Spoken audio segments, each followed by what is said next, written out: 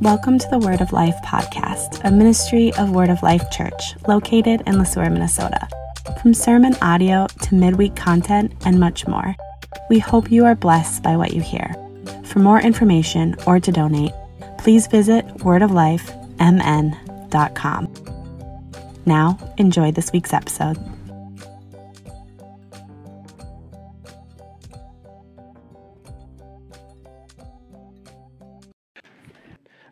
If you're just joining us, we are in week 2 of this kind of mini series that we are in called Faithful, and we get the opportunity to take a careful eye and hear some of the stories, these incredible stories of God working through different women in the Bible. Maybe some names that you're not familiar with.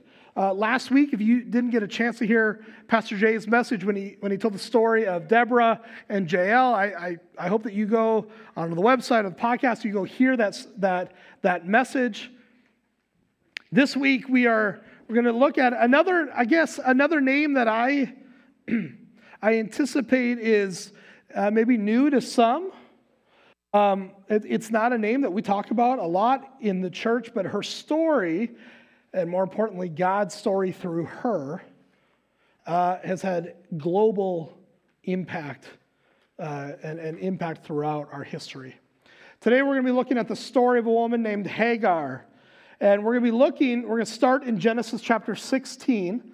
That's kind of the beginning of the story for Hagar. And then later on, we're going to jump to chapter 21 to kind of not the end of the story, but the furthering of the story for Hagar. This is an interesting time in history. There's some characters that you're going to hear of. You're going to meet named Abram and Sarai. And maybe for some of us in the room, you're like, hey, Pastor Nick, actually, I thought it was Abraham and Sarah. It is. Same people. Their names get changed. It's a really cool thing. But today, it's Abram and Sarai. And what you need to know going into chapter 16 is that Abraham, who was considered a faithful man of God, was promised by God in a covenant, the Abrahamic covenant, that Abram would be the father of many nations, that the number of his lineage and these generations would be like grains of sand on the beach or like stars in the sky. And what you also need to know about Abram and Sarai is that they were not young people when they heard this promise from God. And so as we study and as we read and we kind of camp out here in Genesis, I want you to kind of remember this in your mind, that my message today is not about you being faithful. It's about how faithful God is despite of everything that we do. So let's start in Genesis chapter 16, start in verse 1, read in Jesus' name. It'll be up on the screens if you don't have your Bibles with you, if you'd like to follow along. I don't know how often we mention this. If you follow along on an iPad or a phone, if you're at home on the online campus, we have a version if you want to follow it word for word with me. But chapter 16, verse 1, read in Jesus' name. Now Sarai, Abram's wife, had borne him no children. She had a female Egyptian servant whose name was Hagar. And Sarai said to Abram, "Behold now, the Lord has prevented me from bearing children. Go into my servant, it may be that I shall obtain children by her." And Abram listened to the voice of Sarai. So, after Abram had lived 10 years in the land of Canaan, Sarai, Abram's wife, took Hagar the Egyptian, her servant, and gave her to Abram, her husband, as a wife. And he went into Hagar, and she conceived. And when she saw that she had conceived, she looked with contempt on her mistress. You see, going against God's plan, when we go against God's plan, we think that it's going into our plan. Like, yeah, God said this, but you know what? I actually have this figured out. It's going to work out a lot better for me. And Sarai's figuring out that that's not the case. Not only is she going against God's plan, it's not working out. She is holding a lot of jealousy and contempt in her heart because now, Hagar could conceive. Hagar got a baby, but where's the son that God promised me? It's not working out for her so well.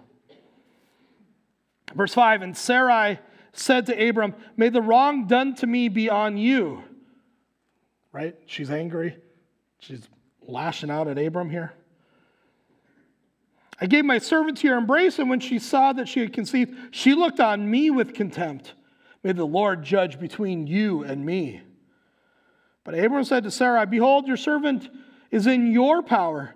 Do to her as you please. So she did. Sarai dealt harshly with her, and Hagar fled from Sarai. And the angel of the Lord found Hagar by a spring of water in the wilderness, the spring on the way to Sueur. And the angel said, Hagar, servant of Sarai, where have you come from and where are you going? And she said, I am fleeing from my mistress Sarai. And the angel of the Lord said to her, return to your mistress and submit to her. And the angel of the Lord also said to her, I will surely multiply your offspring so that they cannot be numbered for multitude. The angel of the Lord also said to her, behold, you are pregnant and shall bear a son. You shall call his name Ishmael, because the Lord has listened to your affliction. He shall be a wild donkey of a man, his hand against everyone. That's quite the description. His hand against everyone, and everyone's hand against him, and he shall dwell over against all his kinsmen. Her response? So she called the name of the Lord who spoke to her. You are a God of seeing. For she said, truly, here I have seen him who looks after me. Therefore the well was called Be'er Lahai Roi. It lies between Kadesh and Bered. And Hagar bore Abram a son, and Abram called the name of his son, whom Hagar bore, Ishmael. And Abram was 86 years old when Hagar bore Ishmael to Abram.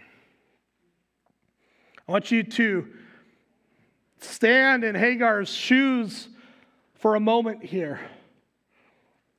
Of this choice of fleeing, what she was actually choosing, that the dangers of the wilderness, the dangers of the desert, of running out of supplies, of running out of food and water, that was like way more appealing than dealing with the anger and wrath of Sarai. And as Hagar found respite in a spring of water, the Lord found her and spoke to her. An afflicted and distressed runaway servant sat in the wilderness conversing with God. And after their exchange, Hagar overflowed with praise to the God who had now seen her. And in her exaltation, when she's going to describe who God is, she had a list of options, right? She could have described him as the God who is faithful, as the God who is just, as the God who is merciful and compassionate. But Hagar chose a different word. You are the God who sees.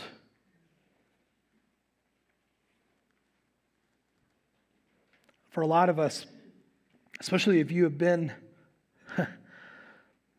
in the faith for any amount of time, if you've lived really any amount of life, that you know that through the ups and downs of life, that God is the one who sees you.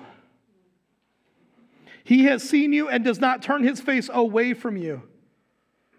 But he sees you. He turns his face toward you through Christ. And the Lord that Hagar named is the Lord who also names you, who places his name upon you. There's a Lutheran scholar, Norman Nagel, and he said this line that I had to share with you this morning. When the Lord puts his name on something, he marks it as his own. Where his name is located, he is committed by that name to see its good. The Lord is the one who names you. The Lord is the one who sees you and has made you his own. He is the God who forgives, who blesses, who sanctifies. He is the God who sees sinners and does not turn away. The Lord is the God who sees and provides, who feeds his children at his table so that he might wash away their sins. God is not the one who sends out, but he is the one who draws in through a word of grace over and over and over again. So through this interaction, this conversation between God and Hagar makes a choice that would alter the rest of her life. She decides that she's going to go back to the camp of Abram and Sarai, and so she does. She gives birth to a son. She raises the little Ishmael there. And as Sarai is still trying to follow out her plan, not God's plan, but her plan, God's promise is still faithful. And God delivers a son to Sarai, and his name was Isaac. And as we can all imagine, she gives birth to Isaac, and then all of the jealousy and everything just melts away, and everyone gets along forever and ever. But that's not what happens, right? She gives birth to Isaac, and only that jealousy just grows, and that wrath towards Hagar just grows. And now Isaac's not like the true firstborn Ishmael is, and Sarai is just holding the heart. And we get to this scene, so Ishmael's a few years older, not a lot, but he's a few years older than Isaac. We get to this scene in the book of Genesis where Ishmael being, probably just being a twerpy little kid, he makes fun of the baby Isaac. Not good. What do they say? The straw that broke the camel's back. Yeah, this was the one that was it for Sarai. So now we fast forward to Genesis 21, and Sarai, now Sarah, Abram, now Abraham. Sarah's had enough. And she goes to Abraham and says, you got to do something about this. So if you have your Bibles, Genesis 21, starting in verse 14. And what I want to point out to you as we read this is this. As I said earlier, this message is not about how faithful you are or how faithful I am. This message is about how faithful God is no matter what. Genesis 21, starting in verse 14. So Abraham rose early in the morning and took bread and a skin of water and gave it to Hagar, putting it on her shoulder along with the child, and sent her away. And she departed and wandered into the wilderness of Beersheba. When the water in the skin was gone, right? Like you can put two and two together here. She's wandering in the desert. We're in the Middle East. It's hot, it's dry, and the water is gone. And when the water in the skin was gone, she put the child under one of the bushes. Then she went and sat down opposite him a good way off, about the distance of a bow shot. I want this line to just sink in for you for a moment here. For she said, let me not look on the death of this child. And as she sat opposite him, she lifted up her voice and wept. I hope you're catching the emotion of this situation. This is desperate times. See, at Sarah's urging, Abraham casts out Hagar and his son, Ishmael, into the wilderness with nothing but some bread and water. When Luther wrote about this, Luther says this: the destitute mother and her destitute son are cast out from the true father's estate, and all of his possessions they carry away nothing except a little bread and a little water, which no doubt would last for only a few days. So Hagar and Ishmael, they are cast out of the comfort and provision of being in Abraham's camp, and sent and cast out into the desert and the wilderness. This scene, we could talk about this for a long time, but the way that the Old Testament is written is that when they would tell stories, when the Jewish people would tell stories, they tell stories in kind of a circular method. And this is what you need to catch on this, is when they would tell stories, they're always kind of pointing back to something in history. So one of the images that we see that's supposed to come to our mind as we see Hagar and Ishmael cast out of a place of promise into a place of wilderness is 17 chapters earlier in the book of Genesis. We see Adam and Eve cast out of a place of promise and into the wilderness because of sin.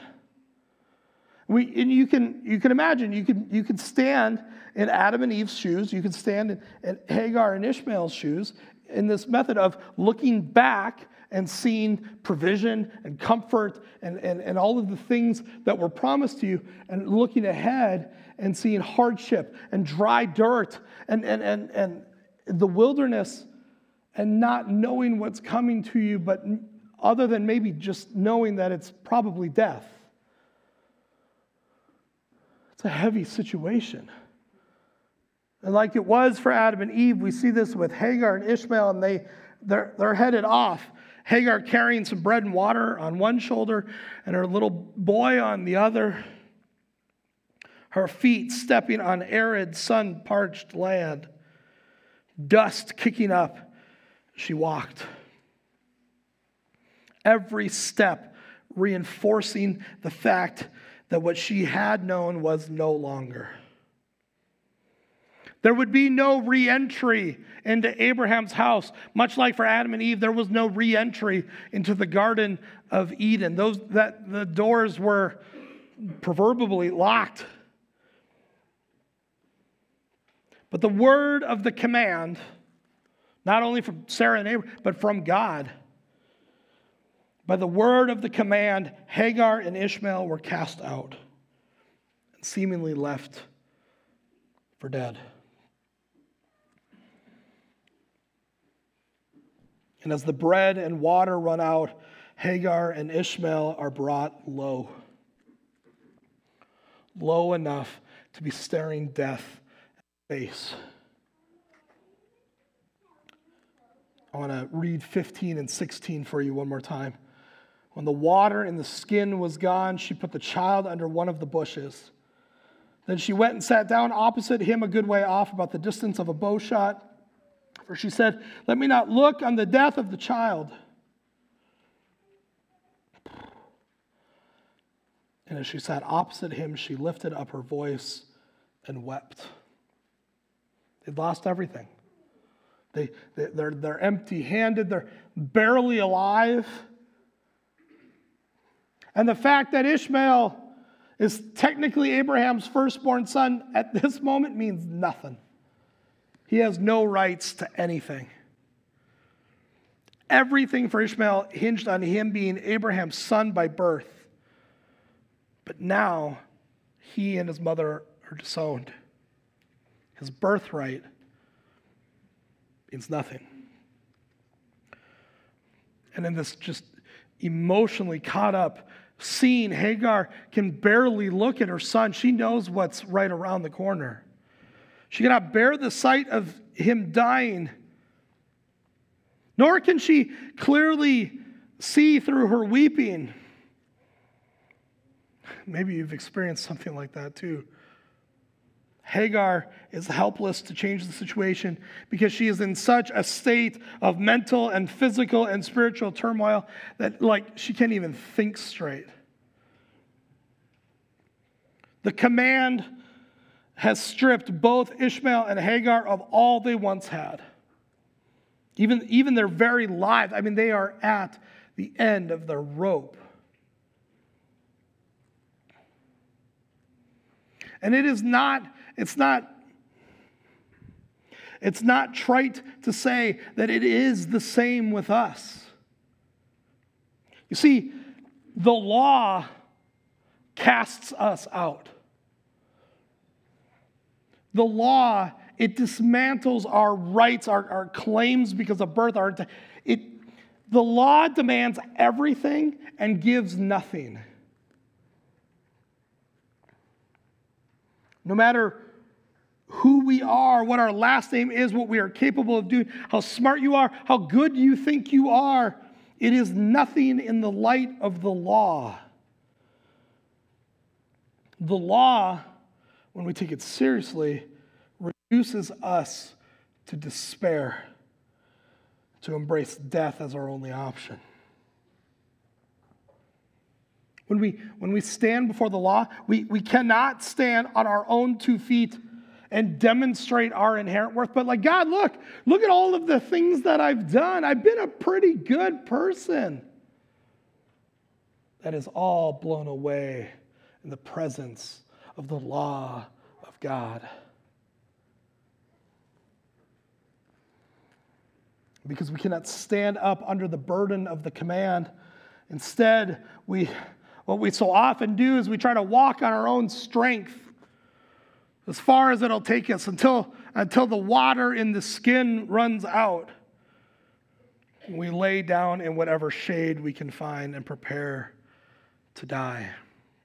That is our fate prescribed by the law of God. Right? What does the book of Romans say? For the wages of sin is... But there is good news. Not only for us, there was good news for Hagar and for Ishmael as well. You see, the good news is this, that even for those who have been cast out, God is still the one who sees you. Our God is the word of promise. Cast it out to us, the cast outs, so that we may become heirs of God's promise. Look at verse 17 here. And God heard the voice of the boy, and the angel of God called to Hagar from heaven and said to her, "What troubles you, Hagar?" I swear, you look throughout the Bible, the angels have kind of a weird sense of humor. She is in the pit of despair, hey, something wrong? What troubles you, Hagar? Fear not, for God has heard the voice of the boy where he is. Up, lift up the boy and hold him fast with your hand, for I will make him into a great nation. Then God opened her eyes. I don't know what that means physically, if that was a physical thing, if he wipes away her tears, if he gives her some clarity.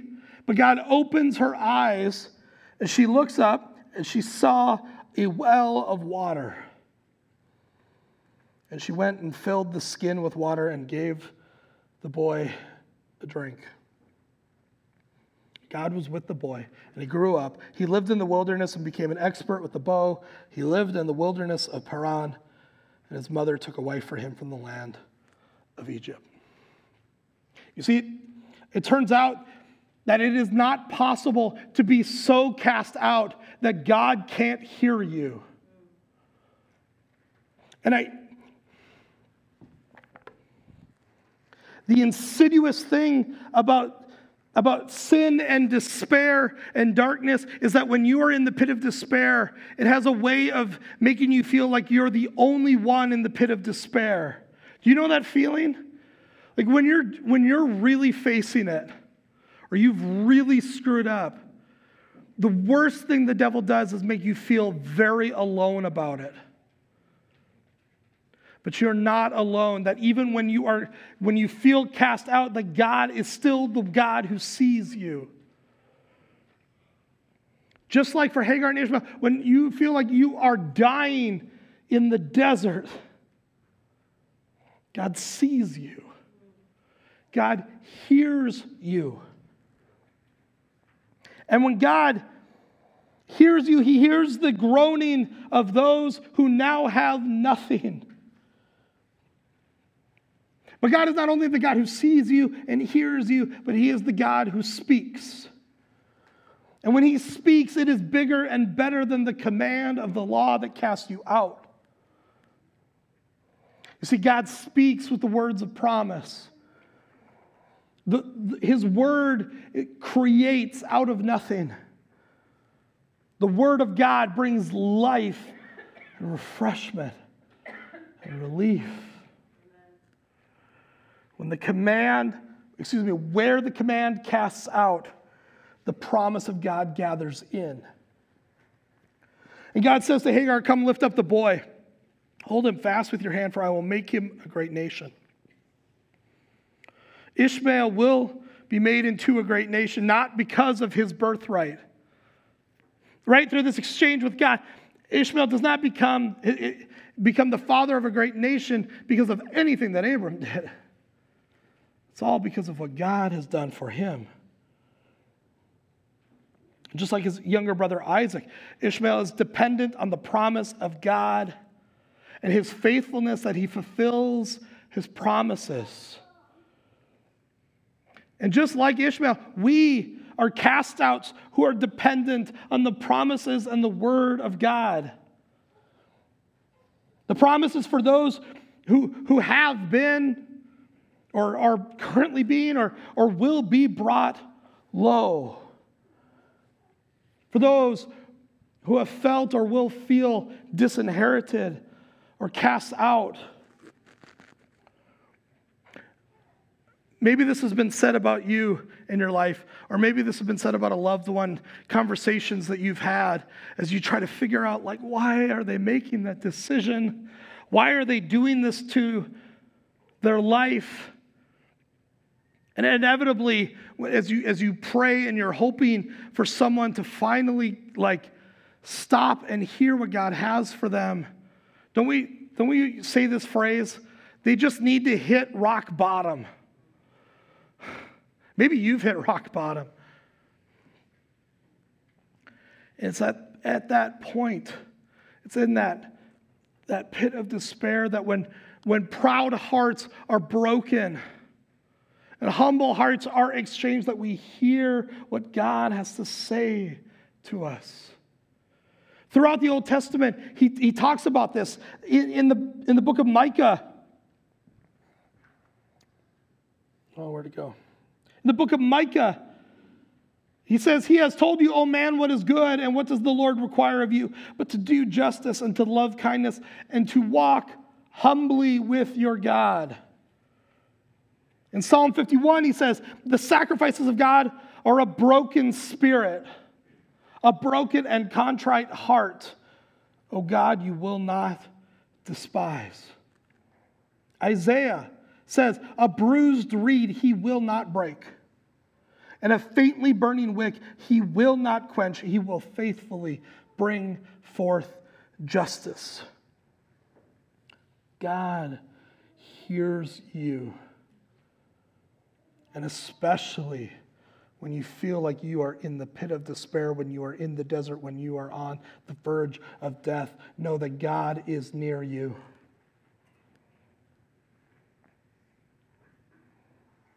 Having been crushed by the law, our ears are opened to hear the promise of God. So we cry out with empty hands and tears faces that the word of the promise of God prevails, because the word of the promise is none other than Jesus Christ, who was cast out and forsaken so that we may be gathered in. Jesus Christ never abandons you, even when you feel forsaken. In Romans, it says that Jesus died for our sins and was raised for our justification. And in Ephesians, it says this, but God, being rich in mercy because of the great love with which he loved us, even when we were dead in our trespasses, made us alive together with Christ. By grace you have been saved and raised us up with him and seated us with him in the heavenly places in Christ Jesus, so that in the coming ages he might show the immeasurable riches of his grace in kindness toward you in Christ Jesus. For by grace you have been saved through faith. And that is not of your own doing, it is the gift of God, not a result of works, so that no one may boast. So, brothers and sisters, this is what I want you to hear, that the life, death, resurrection, and ascension of Jesus Christ is a resounding no. It is a final word to our being cast outs. But instead that we are by faith the sons and daughters of God, adopted by him through Christ by the power of the Holy Spirit. For in Christ Jesus you are all sons of God through faith. For as many of you who were baptized into Christ have put on Christ. There is neither Jew nor Greek, there is neither slave nor free, there is no male and female, for you are all one in Christ Jesus. And if you are Christ's, and Paul calls back to our text this morning, and if you are Christ's, then you are Abraham's offspring, heirs according to promise. Our God is a God of promise. Our God is the God of the cast out. Our God is the God who sees you. Our God is the word of promise whispered from the beginning of the ages that gathers to himself those who have been cast out. And by his word alone, raises them up into new life, into new full and abundant life in him by faith, apart from anything that we have to offer. Amen? Amen. Would you pray with me? Heavenly Father, you will always look upon us in favor because of your love and sacrifice for us. You do not look upon us with your favor because of what we bring to the table, but because of your grace and your mercy and your love. Would you grant us the eyes of faith to see you for the good and gracious God that you are and have been and will always be. I pray this in Jesus' holy, gracious name. Amen.